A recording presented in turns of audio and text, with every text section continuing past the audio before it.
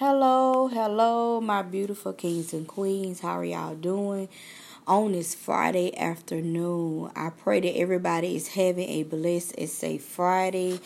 And even if you had a rough day, and despite of everything that has happened in your day, just know that you are still blessed because you have seen another day that was not promised to you.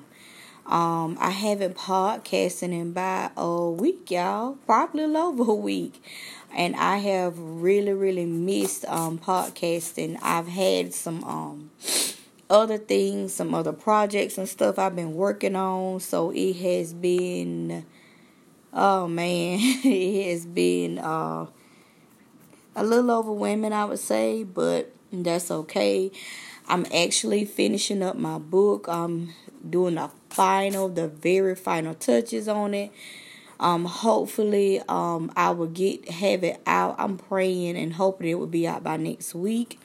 The title of my book is called Breaking Free from My Entanglements, From Bound to Free. A little bit about my book. I decided to kind of I kind of decided to, open up myself a little bit more to the world. When I was a depressed person, down person, I was a toxic person. I was just a mess. I can tell you that. And this book has really helped me healed, and it has actually taught me some things that I didn't know about myself that was hidden in me. So now that I know that what was in me, I can heal it. I can work on it. And that's the best thing about, journaling. Journaling can be part of a healing.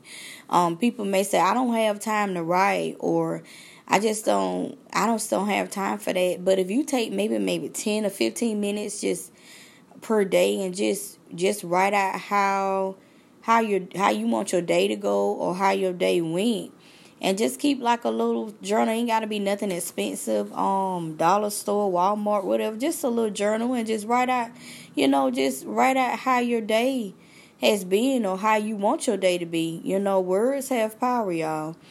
So in that journaling, I began to write my book. And the more and more I wrote my book, the more and more I started to realize that, oh wow, I was a really toxic person, and there's some things that was in me I didn't know that was in me. And once I got finished, I felt good about it. So getting it proofread, formatted, book cover, this, that. That's been a process, but I have enjoyed it. And I'm super excited about my book coming out. I will let you guys know where you can purchase my book at. But again, it's called Breaking Free from My Entanglements, From Bound to Free by Candace E. Brown. More than likely it's going to be on Amazon. So, but I would definitely let you know your release date. With this podcast, I'm going to do something a little different. Something for my queens. I love my kings too, but I speak more to the queens because I am a woman and I can speak better from a woman's perspective. Something I just kind of want to start with the queens is a series on self-improvement. How we can better ourselves, things we could do each and every day to become a better woman and a better person. Like I said in that book, I didn't have any self-love. I was depressed all the time. I was suicidal. I was just a mess. And when I got with my mentor and, things began to change for me, I got a relationship with God, and it has been a wonderful journey. And even though, some days are trying and some days are a little better than others, thank God I know I'm learning how to deal with them better. It's still a work in progress. I feel like everybody has room for self-improvement each and every day. Nobody's perfect. We're all human. And I just feel like every day you can do something better to improve you. And that's something that I do every day. How can I make myself better today than I was yesterday? So, self-improvement is I want to say it's a process, but honestly, I think it's a lifelong process. I think you can never be, you could never have too much self-improvement. You can always improve yourself on something. So on this, I'm gonna probably do this for the next few weeks with the ladies, coming with podcasts dealing with self-improvement and self-love and things that we can do to become a better woman. So today, I just kind of touch on self-love.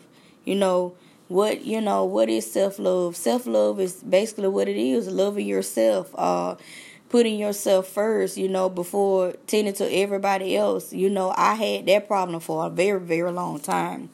I would always put others before I put myself. I would always take care of everybody before myself. I take care of the man I was with. I would take care of family. I'd take care of friends, my kids. But when it came down to Candace, I was not taking care of myself. And because I was not taking care of myself and I was not putting myself first, with self-love, the consequences, of being depressed, upset all the time, sad, never happy, and wonder why everybody else around there happy, and I wasn't, because I wasn't putting myself first.